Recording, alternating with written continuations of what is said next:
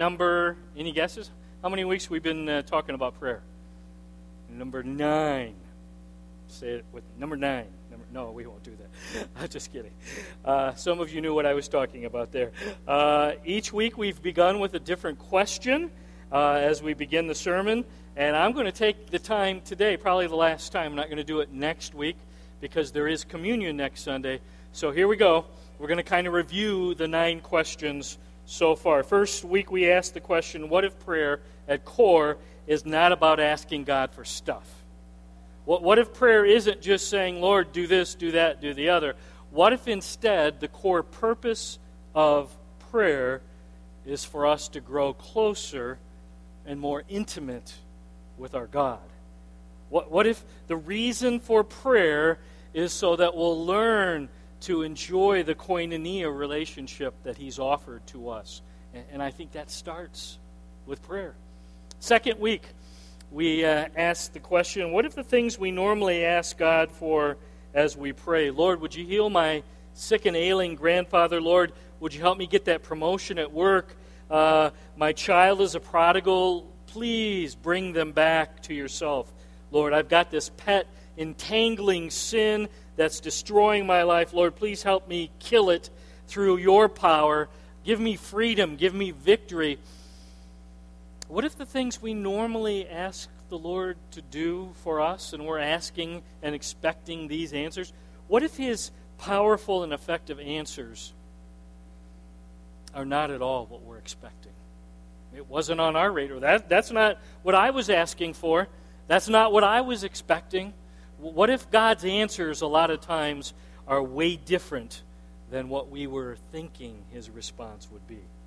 Third week, we asked the question, what if the reason we don't see more answers to our prayers is because we give up way too quickly? We grow impatient, we get distracted, and we assume the answer must be no, when actually the Lord is saying, no, I want you to keep on asking. I want you to keep on seeking. I want you to keep on knocking. And it's amazing as we hang in there and we stay persistent, our relationship grows and deepens and gets stronger. Fourth week, we asked a question, what if the reason that the Lord doesn't seem to be answering our prayers is because we think most of the time I can handle life on my own? Thank you, Lord, but I got this one. And it's our self-sufficient, proud, I can do it myself mindset that oftentimes keeps us from enjoying the power and the effective answers of God's prayer. When actually the Lord is saying, you know what I want you to do? I want you to humble yourself and cry out and admit, no, you really do need me. You really are weak, and you really do need me to come and answer your prayers as you humbly cry out in need. The fifth week, we talked about 2 things we normally pray about. You recall those? Lord, please help this pain to go away. I want to avoid this troubling, painful situation. Lord, this hurts. Make it go away. And this is related to it. It's kind of like its cousin. This situation I'm not enjoying. Make it go away. Make it disappear. Do something else, Lord. Change this circumstance. And we looked at Paul and how he prayed. Do you recall that? And the Apostle Paul, when he prays, you never find him saying, Lord, change my circumstance. You just don't. Lord, make the pain go away. You don't hear that coming from the Apostle Paul. The key thought when Paul is praying, especially for other people, is, Lord, help them to know your Son Jesus better. And I hope some of you have been praying that for the people you love around you. Lord, help this person that I love dearly and deeply. Help them to know you better. Help them to love you more. Help their faith and their daily walk with you to get stronger. That's what Paul prayed about. And it definitely made an eternal and lasting difference. Week number 6. We said perhaps one of the reasons we're not more devoted to prayer is many of us are just getting creamed by the evil one. We talked about the attacks and the enemy who's very real, and he's doing everything he can to destroy the church and followers of Jesus Christ. You realize that? We're at war.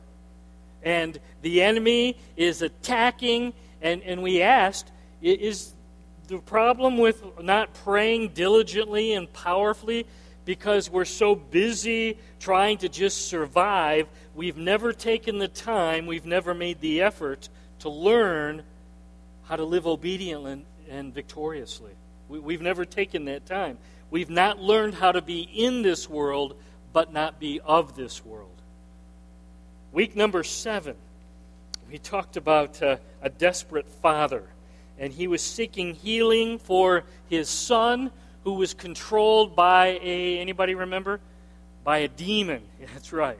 And this father goes to the 9 disciples who were left. Peter, James, and John are up on the mountain with Jesus, and the 9 disciples, they go through the right motions, they say the right words, abracadabra, alakazam, they say the words they heard Jesus say, and nothing happens. And Jesus gets back, and there's this mess going on, there's this chaos, and they're wondering, Jesus, why couldn't we do anything? And Jesus says, this was a powerful demon. This was powerful. And in your own power, with just your right words and your right liturgy and going through the right motions, you weren't connected to me. Your prayer, when you prayed here, was just cold, sterile routine. There was no power. There was no connection with me. And we asked, does that happen to us at times? We're just praying. Yeah, we're doing the right words. We're saying our routine prayer words, but we're really not connected to the power source. Got the vacuum, remember? We're really not connected to the vine. We're not really full of Jesus and His Spirit, and there's little power. and it's just kind of going through the motions. Week number 8, that was last Sunday. Pastor Jason was here, and he asked this question: what if the Lord's Prayer was never intended to be a script and memorized and recited? What if the Lord's Prayer was meant to be a model to teach us how to pray? In other words, Jesus meant the Lord's Prayer not just to be rehearsed and said over and over again with the exact, precise words, but He was actually showing us the things, the categories of things we should be praying about. Today, question number 9. It's a pretty basic question, but here's today's question. Why do followers of Jesus Christ, why do we choose to hold on to our worries and our anxieties and our frustrations? You ever think about that? I suspect if I quizzed you pretty hard today, went around the room, talked to the folks in the balcony, talked to the folks all around, you're carrying struggles and stress and some anger and frustration, but God's Word, we're going to see this today, invites us to take our stress, our anger, our being overwhelmed, our worries, our anxieties, and to give them and leave them with the Lord. Track with me here. And then He replaces the anger and the stress and the fretting with His perfect peace. Now here's the question.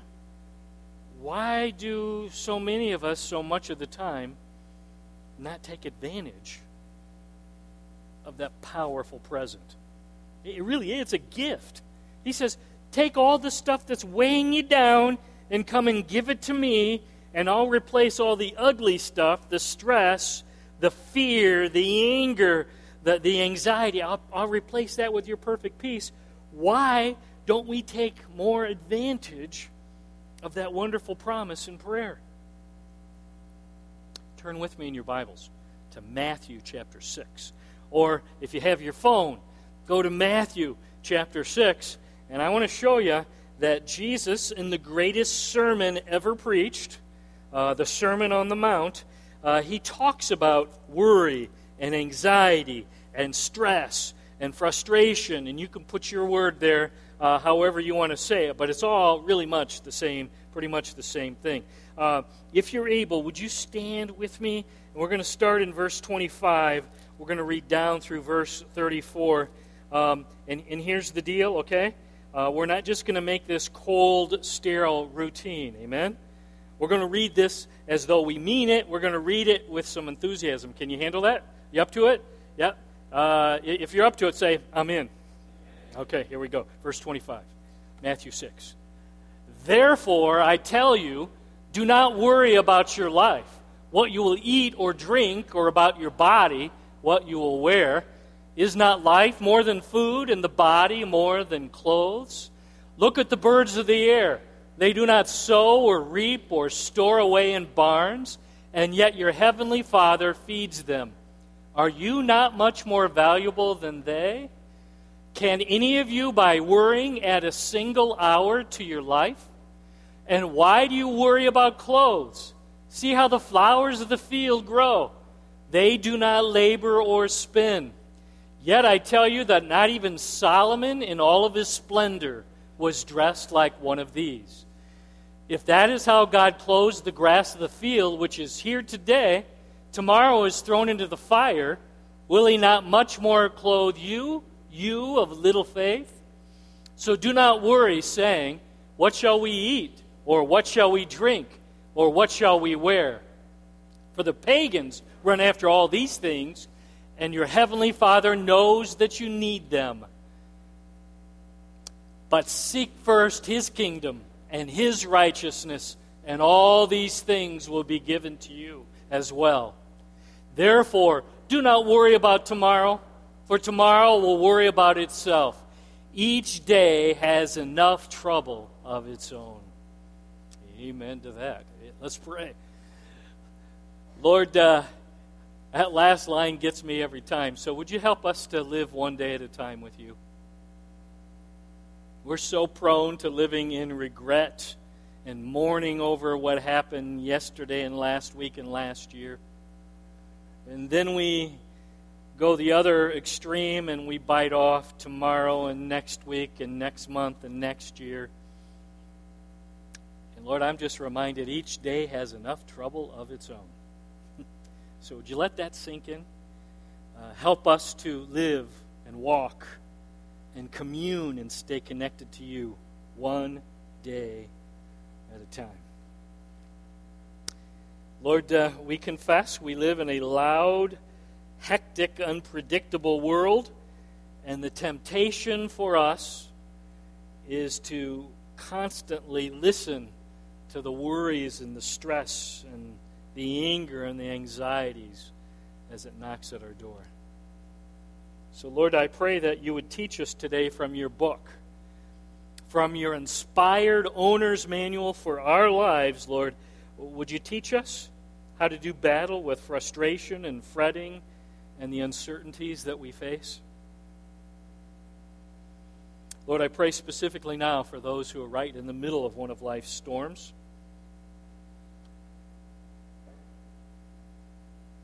I pray for Don, who lost his mom. I pray for Rochelle, who just lost her dad. I pray for those who are struggling on the job. I pray for those who are stressing about money. I pray for some who are worried about health matters. Some, Lord, I suspect are frustrated with what's going on in the family. Lord, I know some here are stressed because of an entangling, besetting sin that's threatening to destroy them or someone they love. I'm glad, Lord, you know where each of us are at, and I'm praying that you might meet us today through your word and through your Holy Spirit, just right today, right where we're at the point of our need. May your word and your spirit bring grace and mercy and comfort and healing and hope.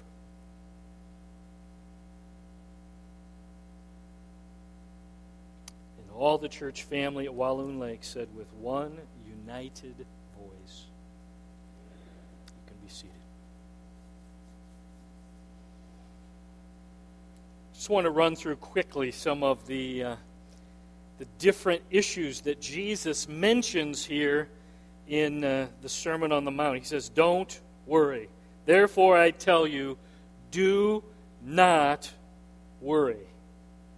Okay, that's a command from the commander-in-chief. But now he details some of the things that we're prone to be worried about. Okay? He says we worry, verses 25 and 26, follow along, about having enough resources to live. Today we'd say, well, I'm worried because I'm not sure I've got enough money in the bank.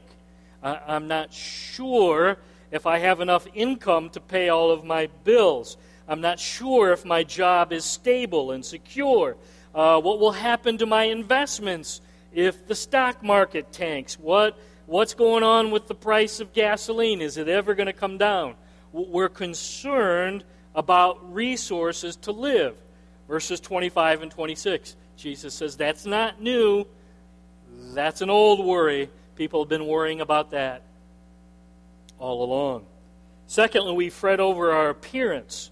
Verses 28 to 30. So if you're concerned with how you're looking today, that's not new. Am I attractive? Am I appealing to others? Are my clothes stylish or are they dated? Am I gaining too much weight? Am I looking bad? What do other people think about how I look? Do I look too young? That's not a problem. Do I look too old? That could be a problem. Again, we're concerned with our appearance, verses 28 to 30. That's been going along since the time of Christ. We stew over our lives ending too soon. We attempt to add hours to our lives through worry. Look at verse 27. And we're worried about our lives. Is someone I love going to die early and leave me all alone? Am I going to be diagnosed with a chronic illness? Am I eating right? What does it mean to eat right? We're asking questions. Are the roads too slick to drive on? Is my teen a good enough driver to be driving? What about drunk drivers? What about distracted drivers? We're asking questions like that all the time. We stress over what the future may hold. And you see all sorts of stresses there, right? What if my spouse dies before I do? Matthew 6, verse 34. What if I never get married? What if I don't have enough money for college? What if I don't have enough money for retirement? We just have all these questions. What if my children don't live for Jesus? Can I take you back to verse 25? Commander-in-chief, Jesus Christ, orders his army, orders his followers. So if you know Jesus personally, this is to you, do not worry. That's the command. Not a suggestion, a command. Do not worry. And when we stew and fret and worry and stress and get angry and frustrated, are you ready? Give me your eyes. We're living in disobedience. That's living in sin. This is one of those sins that oftentimes in the church, well, that's okay. And we can list some sins, well, that's not ever okay. But for some reason, in the church, worry, anxiety, frustration, anger, those are more acceptable. And might I just say, from Jesus' perspective, it's not. It's just as sinful. It's just as unacceptable. It's just as wrong and disobedient. Okay? I'll jump off your toes now for a moment. Look at verse 30, because that seems to be the root of the sin of worry. Verse 30, Jesus says, "Will God not clothe you, O you of little faith?" Will God not clothe you, O you of little faith?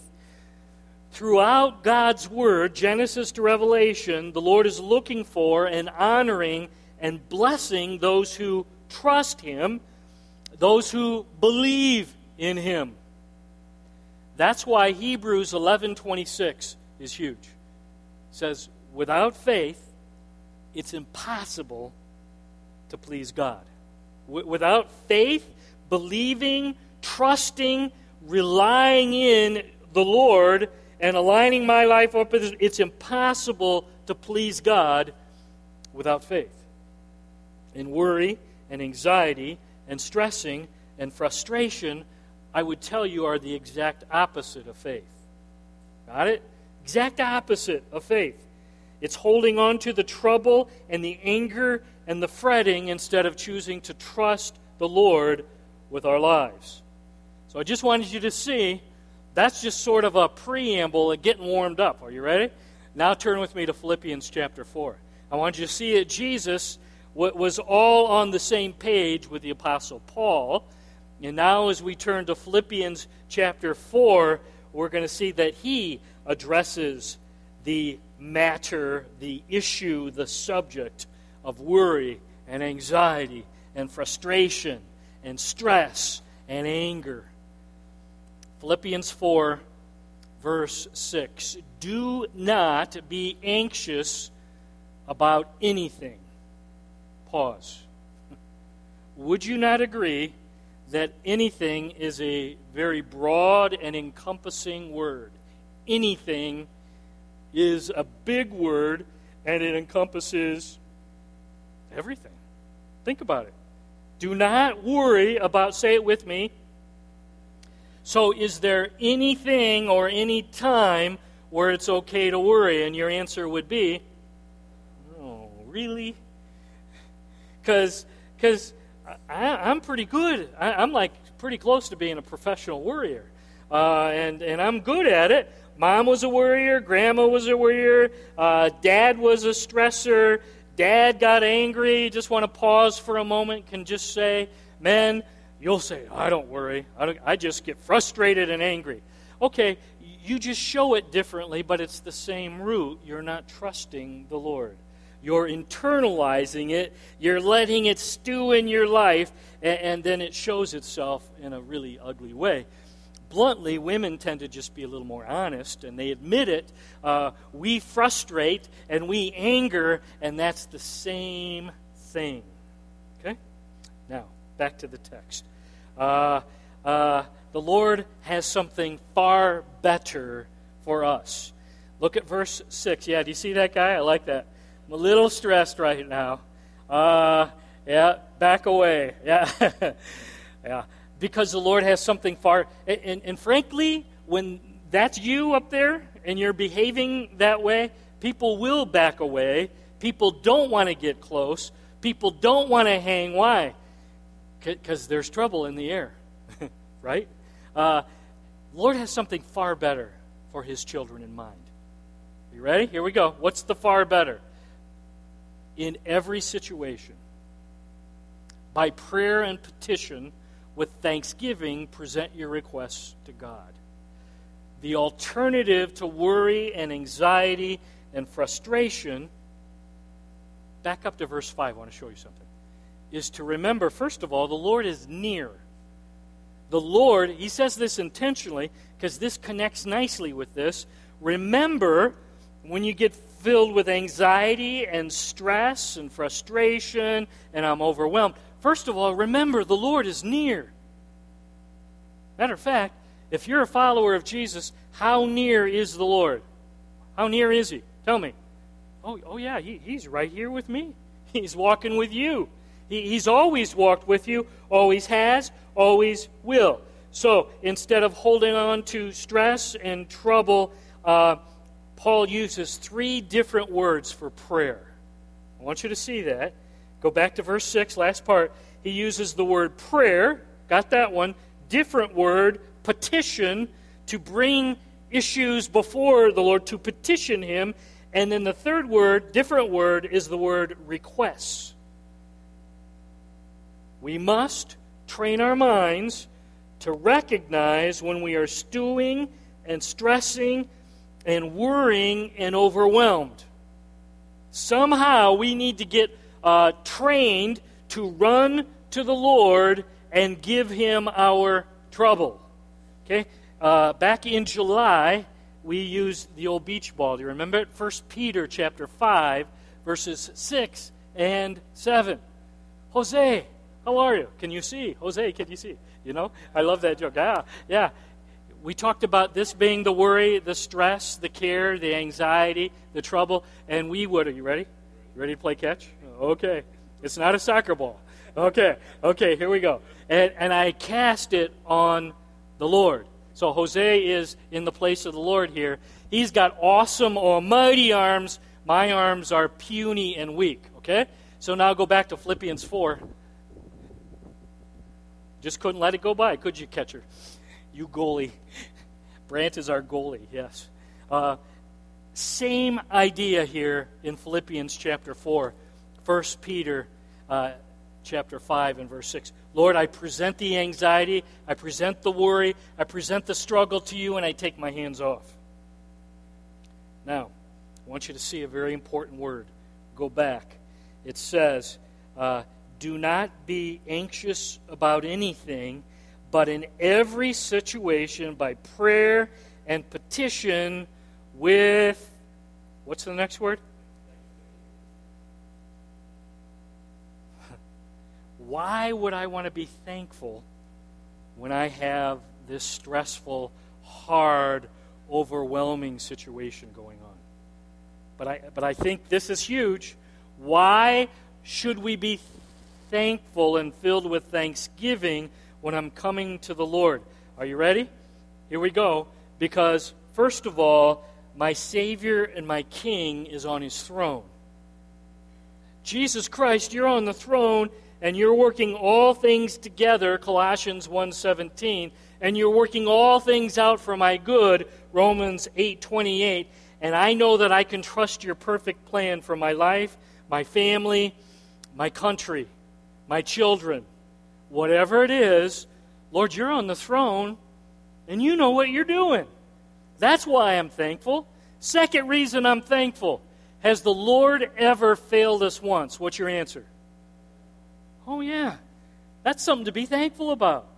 Third thing to be thankful, the Lord is near. He's walking with you through the worst day of your life. The Lord is right there at your side. Right there at my side. I'm just telling you, we got a lot to be thankful for. And I'm thankful that your arms are awesome and almighty, even though my arms are weak and puny, and I can give you this trouble and worry, and you're going to handle it perfectly. This isn't even the best part. Can you believe it? Think about it. Just give it to Him. Take your hands off. And here's the beauty of God's book. When you do it His way, keep going. Verse 7 is like my favorite because this is really good. And then when I give the Lord the stress, the worry, the frustration, the trouble, here we go, verse 7, chapter 4 of Philippians, and the peace of God, which transcends all understanding, will guard your hearts and your minds in Christ Jesus. So I just want to ask, how many of you at some point can think of a situation that was overwhelming, stressing, frustrating, angering, it was crushing you, and you gave that situation to the Lord, and then He replaced it with His peace, His holy calmness? How many of you have experienced that? Can I see your hands? Okay. Good. Was that a good feeling when you're thinking, I really shouldn't be feeling this way? I really shouldn't be calm. I really shouldn't have His perfect peace, His inner tranquility going on right now. But it's happening. It's because you did it His way. You aligned your life with His Word. And I'm just telling you, when you do it His way, powerful things happen. Jesus, here's this financial situation. It's stressing me to the max. I'm going to give it to you. Jesus, here's this mess going on with my family, with my child, with my marriage. I give it to you. Jesus, here's this worry with my health, and I just got bad news from the doctor. I'm going to give it to you. Jesus, here's this circus that's going on in my job. I'm giving it to you. And Jesus says, look at verse 7. This is almost too good to be true, but it's not. It's God's book. And I'll exchange your weight and your worry. I'll replace the anxiety, the stress, the frustration with my perfect peace. He says, okay, I'll take the trouble, and then I'm going to give you my holy calmness to guard your heart and to guard your head. And by the way, when we get stressed, guess where we have trouble? with our emotions, our feelings, with our thoughts, our ideas, our attitudes, our motives, our memories. It's our hearts and our heads that get messed up. And right in the middle of the chaos, I'm going to give you my calm serenity, my inner tranquility, my holy calmness Jesus promises. So just think with me now. I can manipulate and scheme and hold on and stress and fret or get frustrated and angry, and now I'm going to take care of it. That's one option. Or I can say, Lord, I'm going to give you this situation, and you're the king, and you're here, you're near with me, and you've never failed me once, and you know what's going on, and you're going to replace all the ugliness with your good stuff. These verses are powerful presents. They're great gifts to the church, to followers of Jesus Christ. And I would argue we're living in pretty wild and crazy times. Would you not agree? Today, there's like craziness, and maybe that's always been that way, but now we know about all the craziness. We know about it instantly. So now, like, I take it on because now I know about it. So here's my question for today. You ready? Why don't we who know Jesus take advantage of this great exchange? Why on earth would we who know Jesus have been given this powerful present, this great gift? Why would we walk around with our lives filled with stress and anxiety and worry, frustration, and I'm just angry everywhere I go? Why would I want to walk around that way when Jesus says, no, I got a better plan. I got it so you can give it to me and I'll replace it with my perfect peace. I'm going to give you 4 quick reasons. It's probably about 25, but these are the 4 that at least came to my mind first. Okay, here we go. Number 1 reason why we don't live out Philippians chapter 4, verses 6 and 7. Because Satan's great strategy, his grand plan for today, is to get followers of Jesus so busy, so scheduled, so hectic, that we don't have time to live and walk and stay connected to Jesus. And that is a brilliant plan. Would you not agree? And he's got many of us so busy running to and fro, doing this, that we're too busy to pray, we're too overwhelmed with life, we're too burdened and frustrated with life, that I don't have time to walk with Christ and remember, oh yeah, Philippians 4, 6 and 7, that's a great gift. I really should take advantage of that. And yet, we're never too busy to worry. Did you think about it?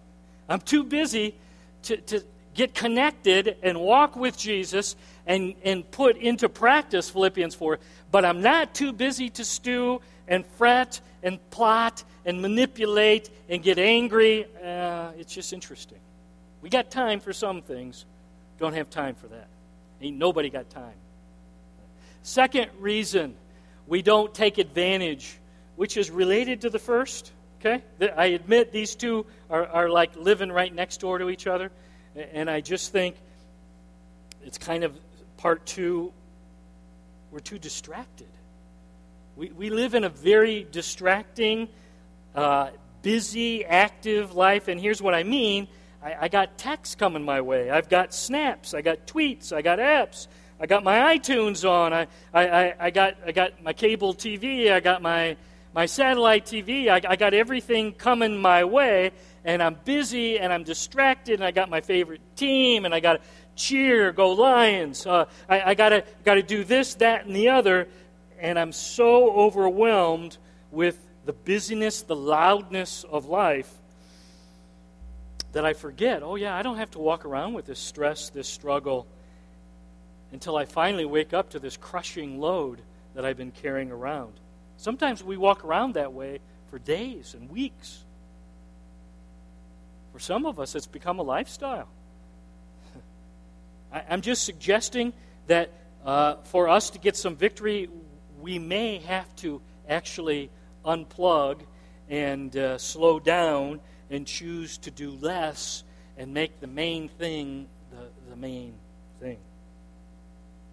Third reason, I think there's a lot of disciples that addressed by Jesus in Matthew chapter 6, it's true for us. Okay? Part of the reason we don't put Philippians 4, 6, and 7 into practice is when Jesus said, "Won't the Lord take care of you, O you of little faith?" I think that if I'm just completely honest, sometimes we're not fully and completely convinced that prayer works. Just sounds too good to be true. That great gift, that powerful present you're talking about, Pastor Jeff, I'm not sure I fully buy into it. So instead, I'm going to call an expert. If I got a problem, I'm going to call the doctor. Or I'm going to call the pharmacy, or I'm going to call the police, or I'm going to call the boss, or I'm going to call the owner, I'm going to call the principal, I'm going to call a counselor, I'm going to call the authorities. If I get desperate enough, I might even call a pastor.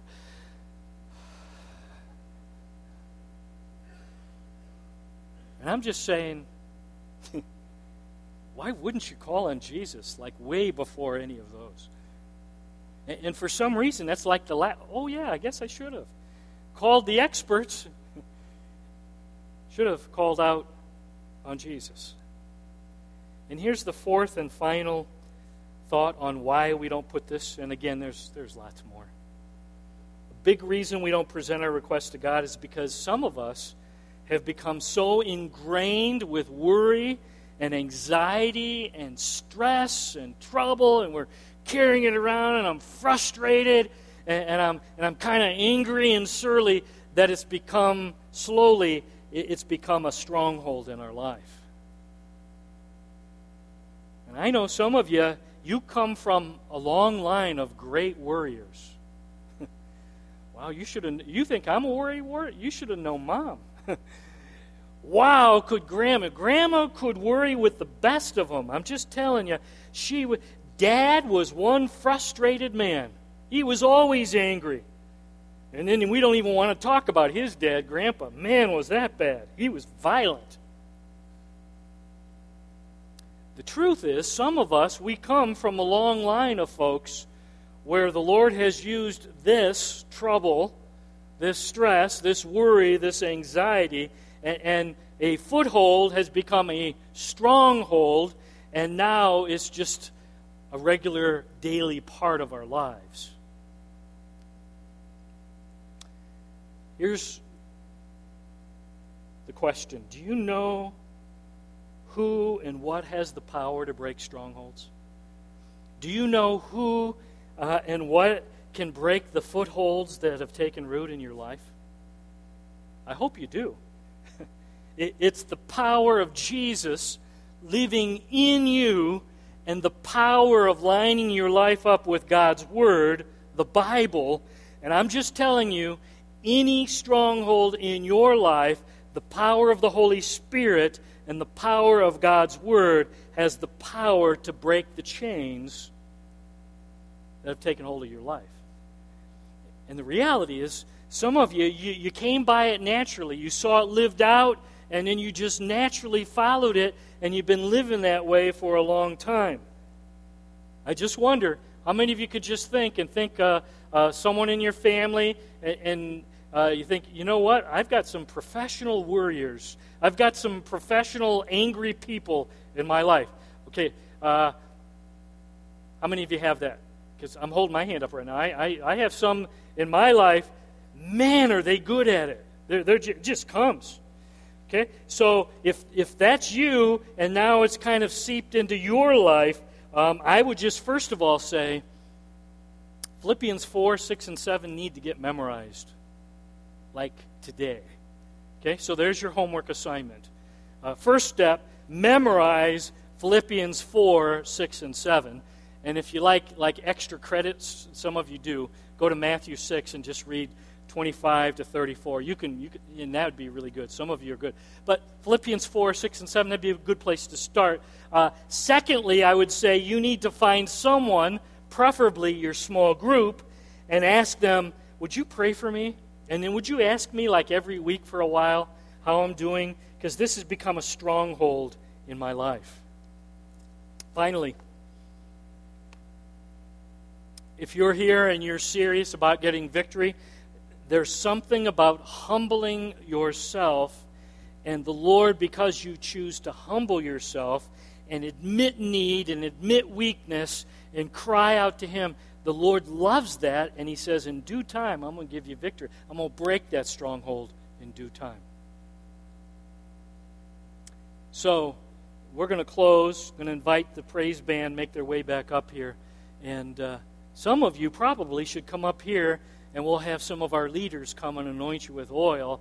And that would be just powerful. I think that could be one of those steps the Lord uses in your life. Would you bow your heads? Shut your eyes as we close. Lord, as we close, we realize again, worrying and stressing and anxiety and frustration and anger, it was going on when your Son Jesus walked on earth. That's why He talked about it so strongly in the Sermon on the Mount. So it's nothing new, but it's still going on, Lord.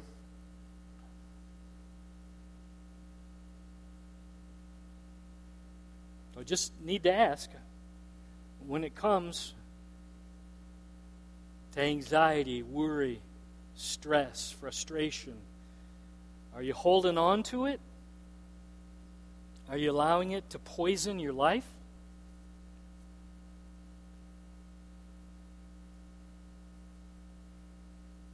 Speak, Lord.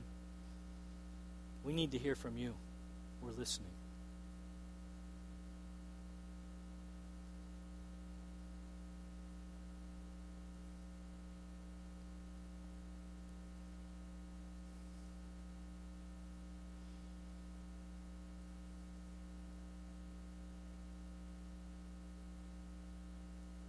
Anybody say, Lord, you've spoken and it's pretty obvious.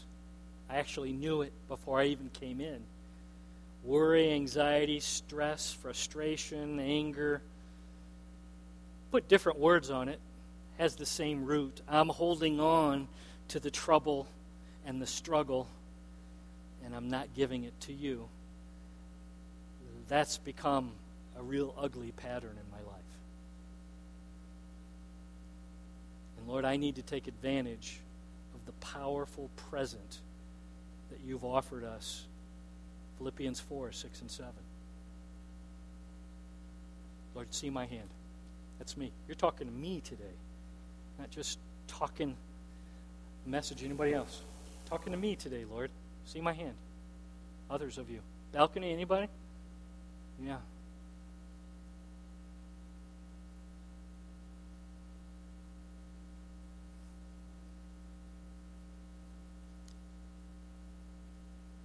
Lord, we need you way more than we think we need you.